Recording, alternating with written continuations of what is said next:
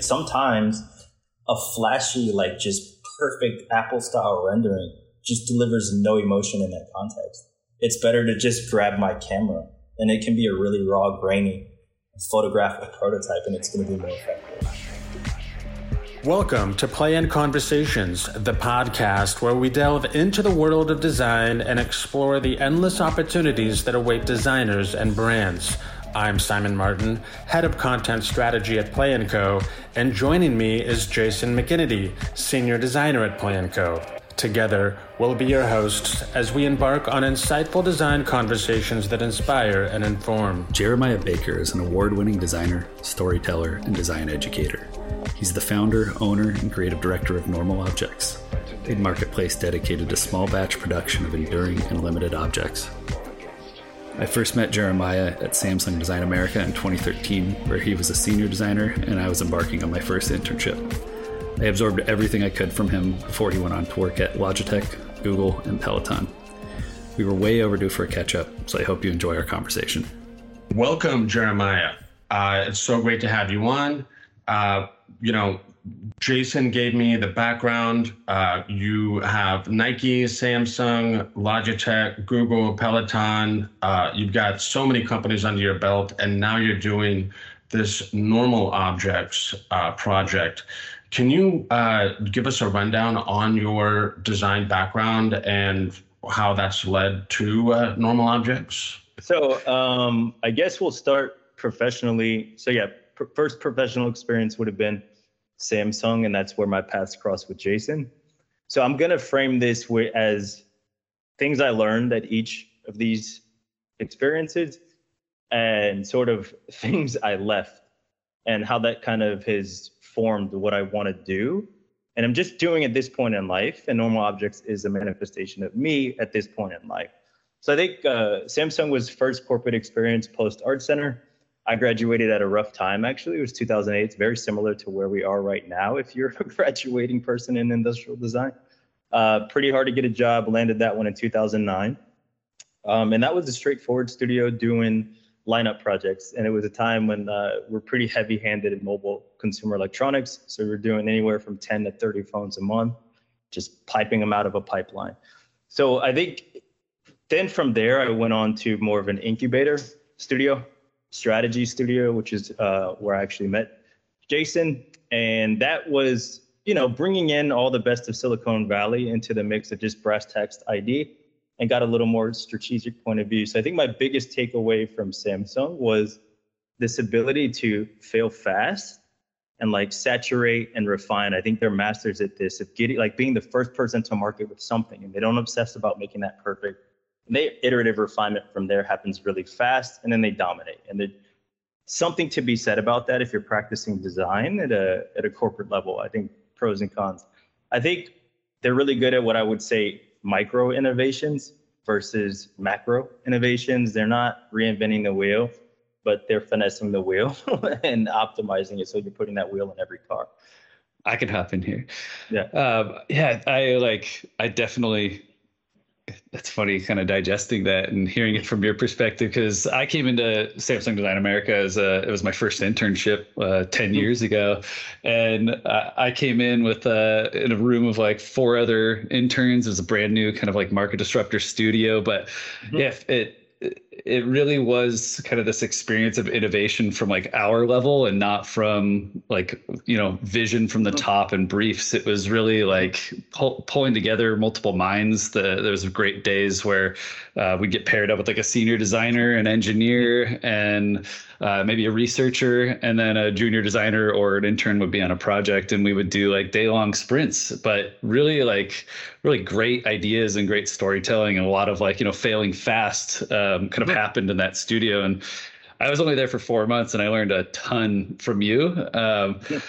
I recently ran into Howard Nook, and Nice. he gave me some perspective into like how he paired me up with you. It was actually, I thought it was like just so I could like learn from you, but he told me he was challenging you to like learn how to be a mentor, and I think you fucking crushed it, dude. Yeah. I learned so much about like the value of in that environment, creating like a great image and simplifying your storytelling, and how much impact that curation, which I've seen through kind of your experience over the years, kind of really drove some successes that you definitely had in that studio. And that was kind of one of the biggest learning experiences that I've taken with me on all of my like journey.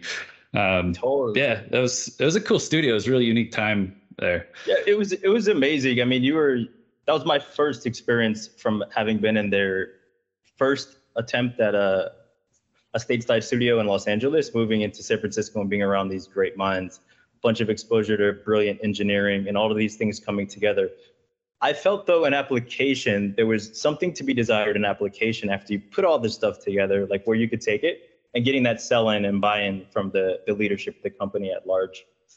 So by contrast, you look at like Logitech and my experience there, I feel like I learned a lot about developing products, about understanding needs, and a lot about being a product-based company.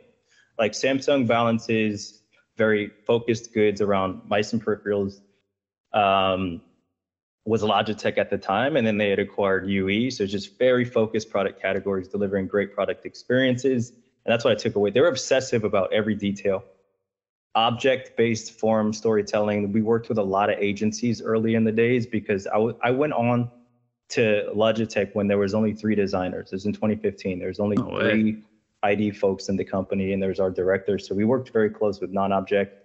A lot, like the leadership was tenured IDEO folks. So I really saw this other side of strategy, storytelling, and just like telling stories through objects and really delivering value, nailing that value proposition. So I think Logitech does this amazingly, and that's only evolved to they're a really strong product company, as is Apple is a premium, I'd say, product company. Their software is equally good, but Logitech's definitely a product company. Yeah. I think one thing that I have an entrepreneurial spirit, so I would always be torn in these roles. You have to really be in it to feel it. So if you're not really risking anything, you're not bringing the energy that like, hey, we're putting it all on the line. It's a simulated risk. It's a calculated risk, but it's not real risk. So I think it's hard every time you try to force entrepreneurship in a corporate context with all these fiscal responsibilities. Those things don't line up. And for me, it was very polarizing. I was like, wow, there's a lot of reasons why this isn't genuine. And that actually kind of birthed the desire for me to want to pursue, like, okay, what does it mean when you're really risking it and go and pursue entrepreneurship? Yeah.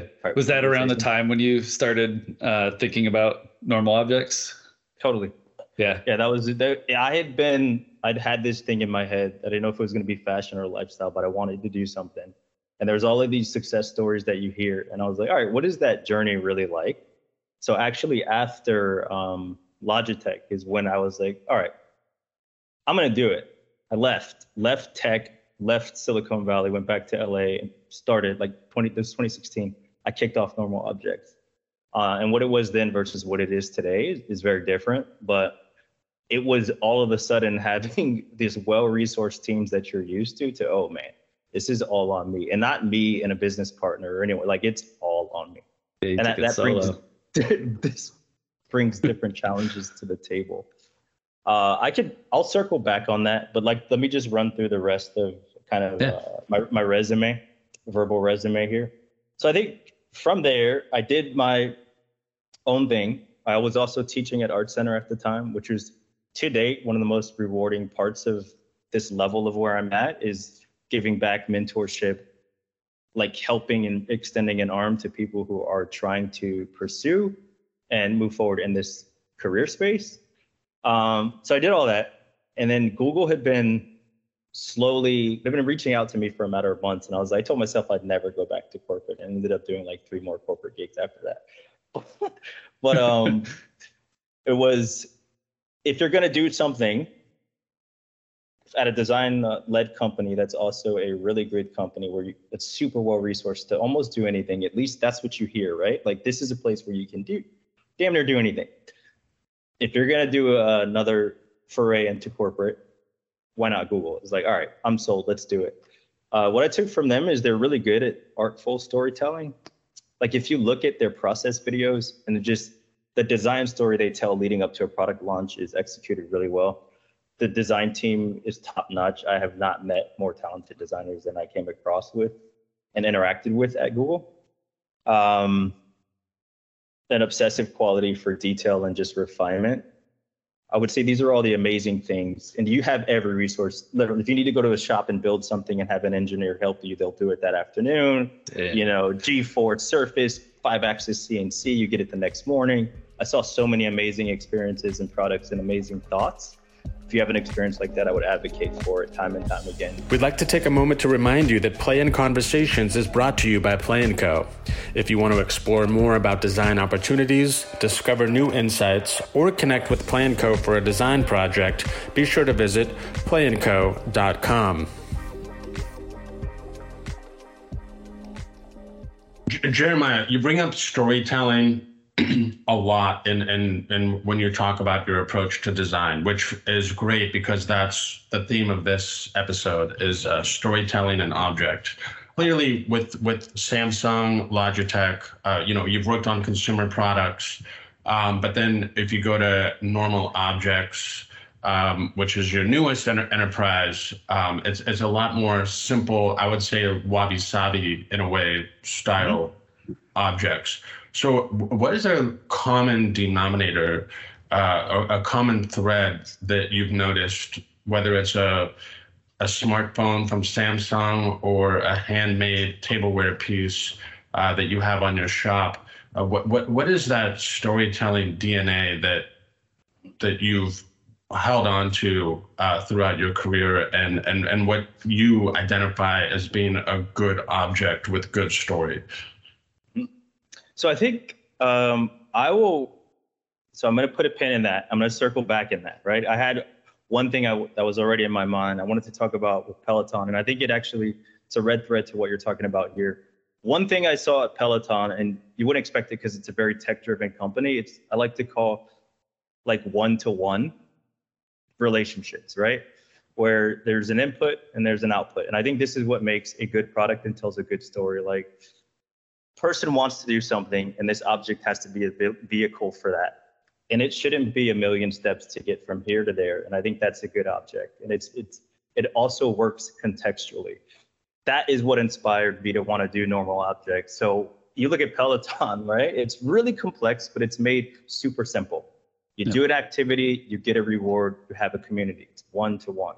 Whereas a lot of the products I was working on in tech, where you have this object, it's 60 layers removed from the experience, and that experience in itself isn't very connected to the user on a human level. So I think delivering one-to-one things, a human does this, they get this back, it's easy to understand, and it's that one-to-one relationship. So I think that kind of answers where you were going.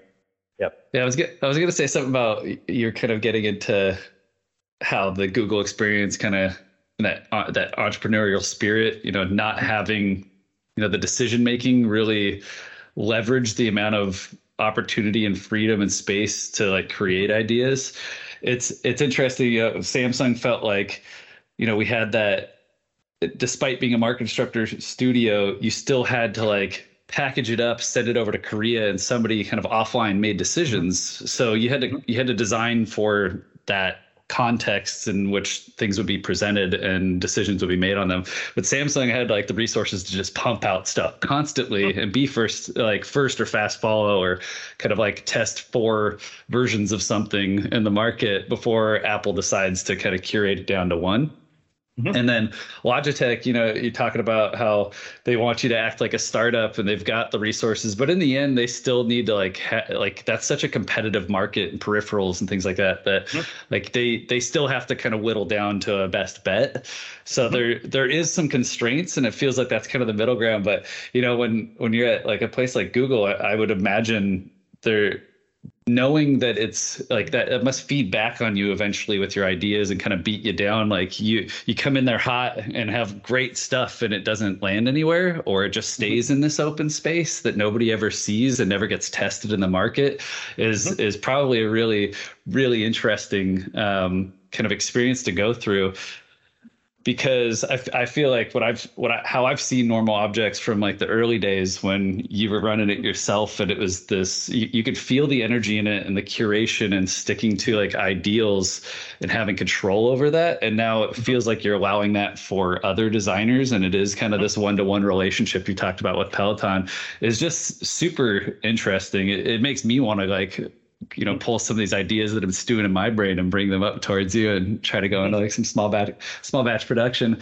But that output or that kind of release for a designer to bring even a smaller but like well thought out idea to the world outside of the confines of business and kind of corporate life is just really, really interesting. Yeah, absolutely. That is really what it's about. At this point in my life, or you could say my career, I'm just passionate about trying to design delight into everyone's everyday, right? And I think a good touch point is an object. And when you talk about storytelling, there's a million object stories that go when they were all beautiful.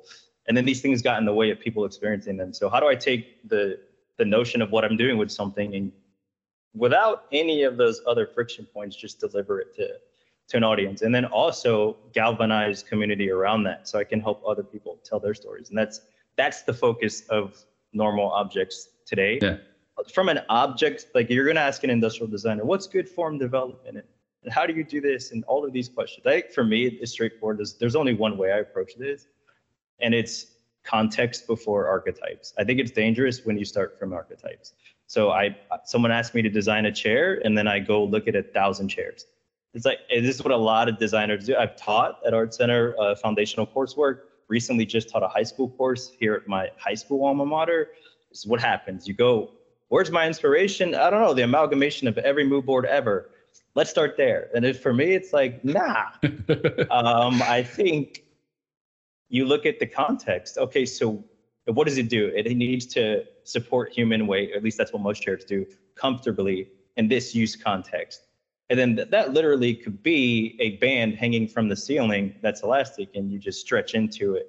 And this whole form archetype that was there is gone. That's always where I start. And actually very intentional about throwing out existing archetypes and trying to start fresh. That's what I seek to do with every Normal Object, is remixing like these age-old archetypes. So yeah, it may be a coffee mug, or it may be this, or maybe that. But what story can we tell here? Is there a new way to grab it? Is there a new way to interact with it? Contextually, is there a new way that they exist in space? And just, play those things out across as many object archetypes as possible, with a focus on objects for living and increasingly home, being at home in your sanctuary these days. Yeah. When it comes to story, Jeremiah, and just product development and innovation, period, whether it's, something from Samsung or Peloton, or anything with small batch manufacturing, like what you're doing with Normal Objects. I just want to bring up this quote that we all know, is when asked about customer input in the development of the Ford Model T, Henry Ford famously said, if I had asked people what they wanted, they would have said faster horses. So, absolutely.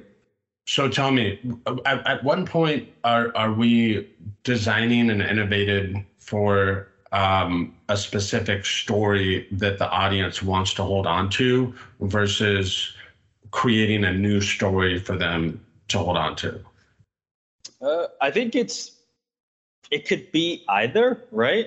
Or it could also be somewhere in between. I think it's more about the experience, and this word's overused, right? But so I believe in this thing called like design feeling.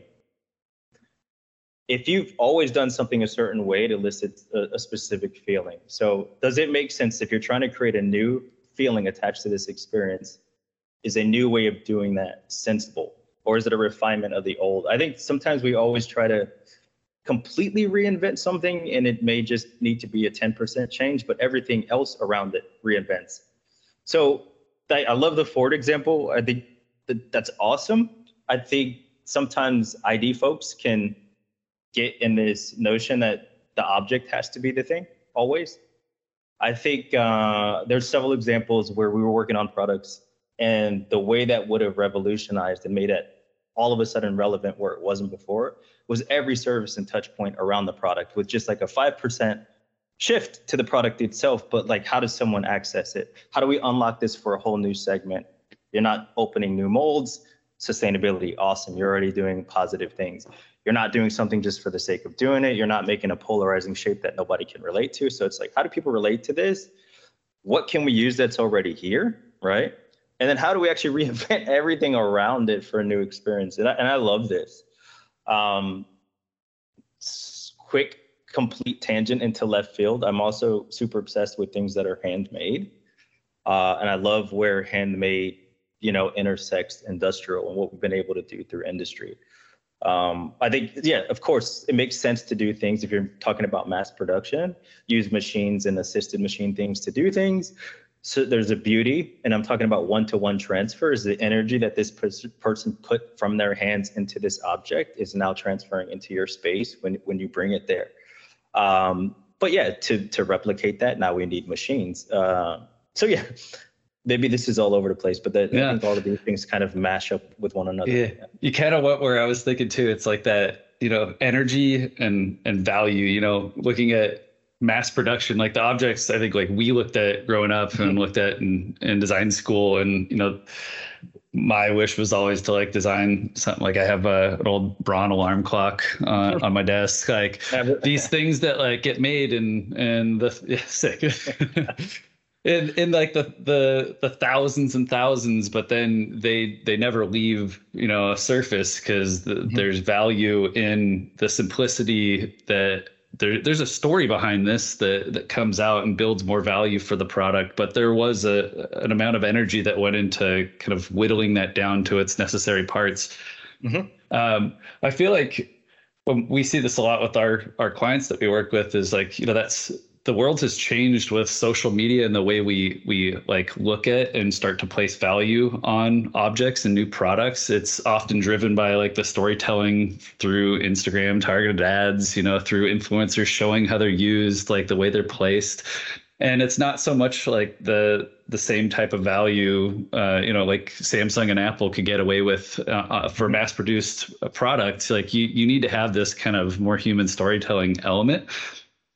And I think like one of the things I've watched just in normal objects from the early days, like you're now like doing video, you're doing like tons of content like you're almost like a director, more than just like a creative director. You're more like a director of all of these different types of storytelling touch points outside of the product. And those I think bring the value in the conversations that people want to have around that product, even if it is small batch. But like, how have you kind of seen, that kind of formula work for you? Is it that the content and that story really brings that extra value in the absence of mass manufacture in some ways? Or how do you feel about kind of working in this way versus, your previous experience? I think these are all, it's like language, right? So is it, you go to school to become more learned in a language, you do VisCom, so you learn how to communicate to clients more effectively. Okay, these are the new communication tools of this age to connect with people today. I got to use them. But then if you're using these communication things, what value are you trying to communicate? So I think it forces you to be clear on the value. And for me, the value is people. It's more of a, coalescing around something as a community story and then letting that same community support the creatives in that community. And that's where you're bringing in all the business side and stuff like that. But it's like, yeah, what is special about this thing? Absolutely nothing is special about it. What's unique about it? I don't know. The person that made it's pretty unique. We did stuff with a lot of intentionality, but no, I can't do that 15-second, slider bar thing that's going to be one of a bazillion ads you get in the next 10 seconds and tell, why is this new chair breakthrough? I also don't elect to play that game. I think the audience that understands it is who I'm talking to. I don't want to be forced to I don't know, just dilute something to fit into a format that it wasn't designed to. Like we do all of these things with a lot of care and consideration. I want to be fully transparent about the person who is working on it with us. And I approach collaboration super genuinely. It's not, hey, I'm going to license and put my logo on something. No, I still get my hands dirty. We co-design and we're meeting over Zoom every week. Like these are real collaborations. It's not licensing. Yeah. Yep. So each kind of journey, each product is different, and like that value comes from that exploration, more like art. But when it really is about people, like that's an innate thing that we're all drawn to, is these stories of the energy you put in and the thinking, the conversations, and the work that gets done kind of builds the lore around something. And when it's delivered in a like small batch format, like you build in that like scarcity that also creates more value. So it's really interesting to kind of see you go from these previous experiences into having to walk that line. But it's interesting that each journey is kind of unique in its own way, and it lets you kind of continually evolve and approach each kind of new product release appropriately and as a collaboration. And simplicity is very hard. It's hard not to do something. And again, every time I go foray into something, I'm doing it at risk. It's not a big money backing behind me. So scarcity happens naturally as a byproduct, but I think the intentionality is more about, okay, what I do have analytics I can draw on. I do have information across like 6 years now. It's like, what are people actually responding to? I think these are where technology tools are super useful. If you're not retargeting and saturating someone's inbox every 5 minutes, I think that's kind of bullyish. But it's like, all right, clearly people love the way this image looks. People love this story. What about it can we do again? Or, whoa, we're noticing a huge shift in culture this year. I think humans, like I always try to look at something fundamentally human. Yeah, I think humans need to touch, like it's tactile. So for now, it may be, okay, everyone wants these artisanal goods made by clay workers in the mountains, and that's cool for this month. But I think like larger than that maybe is that they need to see, feel, and touch. And this is something I experienced like firsthand when I moved. So all of us were dealing with what happened in COVID, right? And that narrative, we're all very familiar with it. But what that did to our psychology is pretty profound. And I came like out of that thinking, you know what? We were already removed from our target community by being digital, just an online only experience. And then that was amplified with the pandemic. So the first thing I wanted to do when I was able was like, all right, how do I bring everybody together? And I want to see how that contrasts, how they interact with the website. So I did the exhibition. And that was just, proof positive. It's an overwhelming response to when things are in person, seen and felt, and someone else is there experiencing it with you. It's just like almost exponential emotional impact. And the ability to tell stories in 3-dimensional space. Yes, we have all these digital tools. You can make stuff amazing. You can put on a headset. Again, I'm going to go back to the one-to-one thing. Like people want to get there and feel it. Just boom. This is why we love movies. Yeah. This is why it's always weird when you're watching a movie with the 3D glasses. It's like, it's an amazing experience. It really brings you in, but man, this is weird. So yeah, that's what I took from the exhibition, was just like, man, this is amazing. Like talking about levels of energy, just excitement, dialogue, ways of people meeting people was just so natural and so amazing. So yeah, today it may be, okay, people want more handmade things. People want records, analog versus digital. If these things can be replicated digitally, maybe there's a future for that. But I think as tale as old as time, there's certain objects even still today we've used for centuries.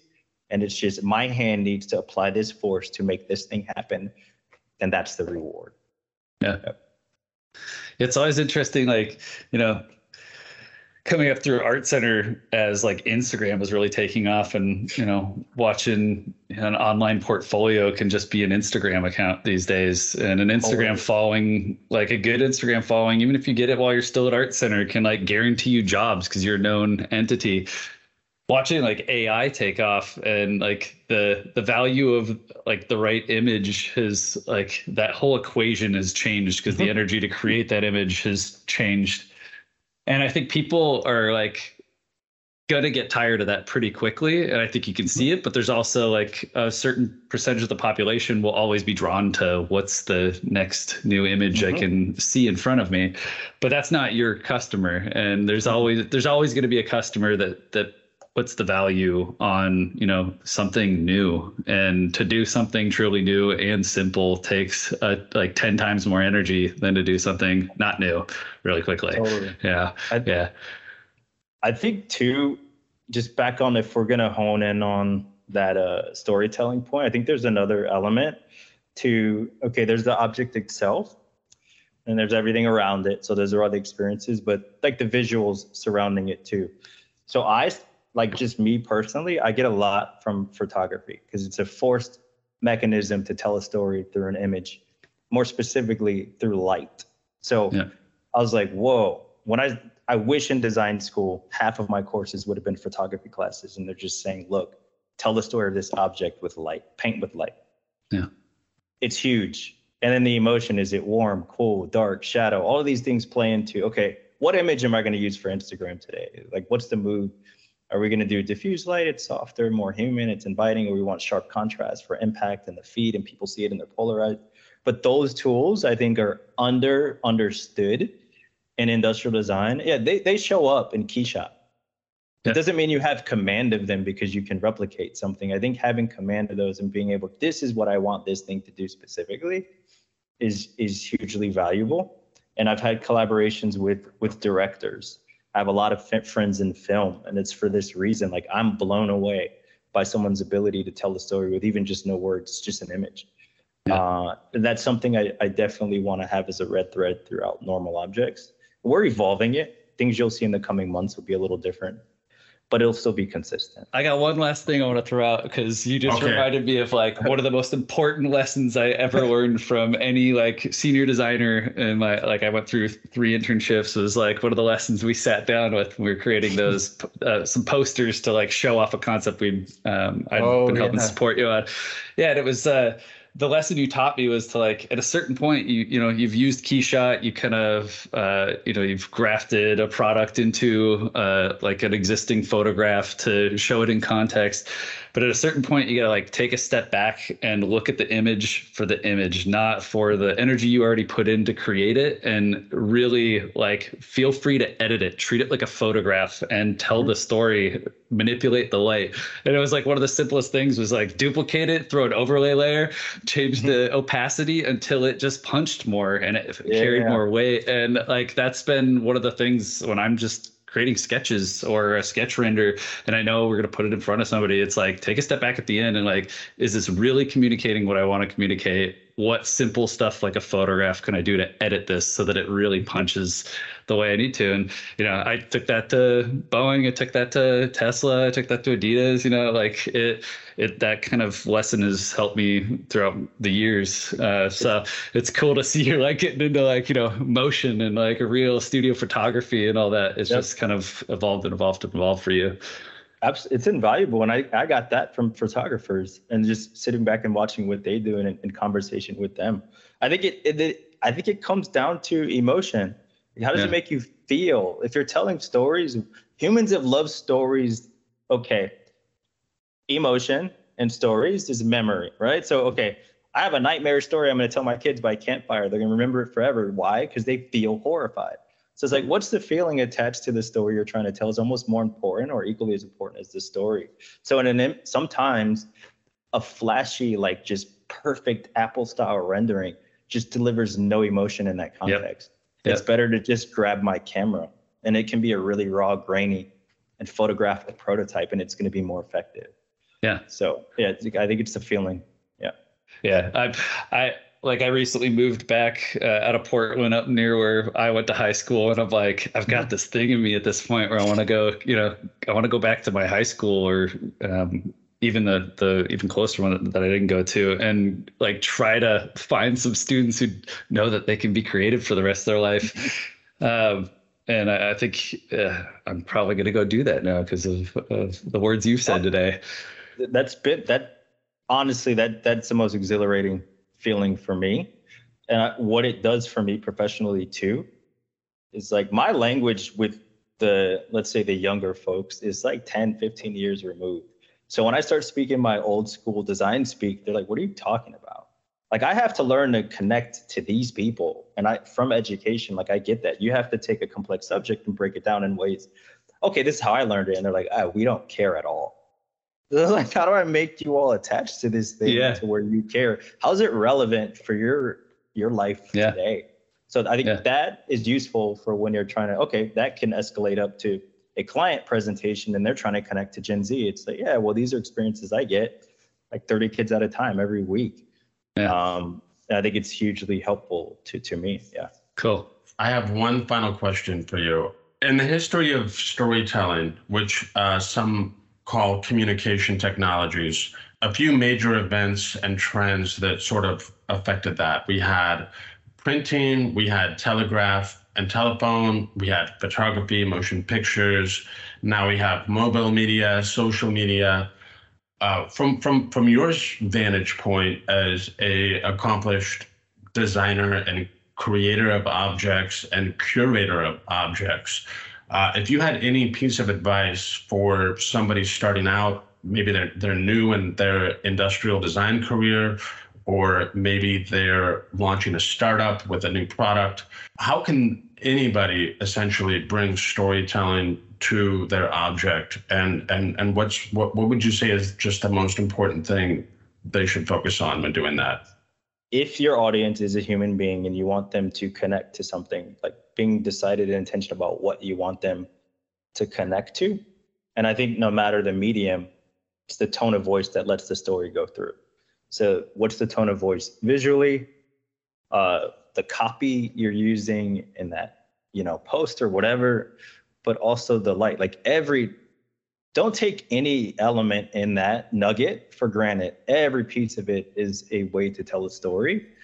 And what's that message? Being super intentional, and you're connecting to a human being at the end of the day. You're not looking, I want this thing to sell. It's like, that's the wrong intentionality. If you're really honest about the intentionality, I think the message will show through. Yeah. And I mean, this is being super straightforward. It can't be underestimated. Look at cave paintings. It's like we're going back tens of thousands of years, and all they did was say, hey, this is my life day to day. It's a really powerful message.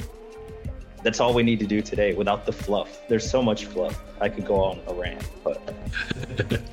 If you want to continue the conversation, share your thoughts, or suggest topics for future episodes, be sure to connect with us on social media. You can find us on Instagram and LinkedIn at Play & Co. or visit playandco.com. We hope you've enjoyed today's episode, and until next time, keep playing, keep designing, and keep pushing the boundaries of what's next. This is Play & Conversations, signing off.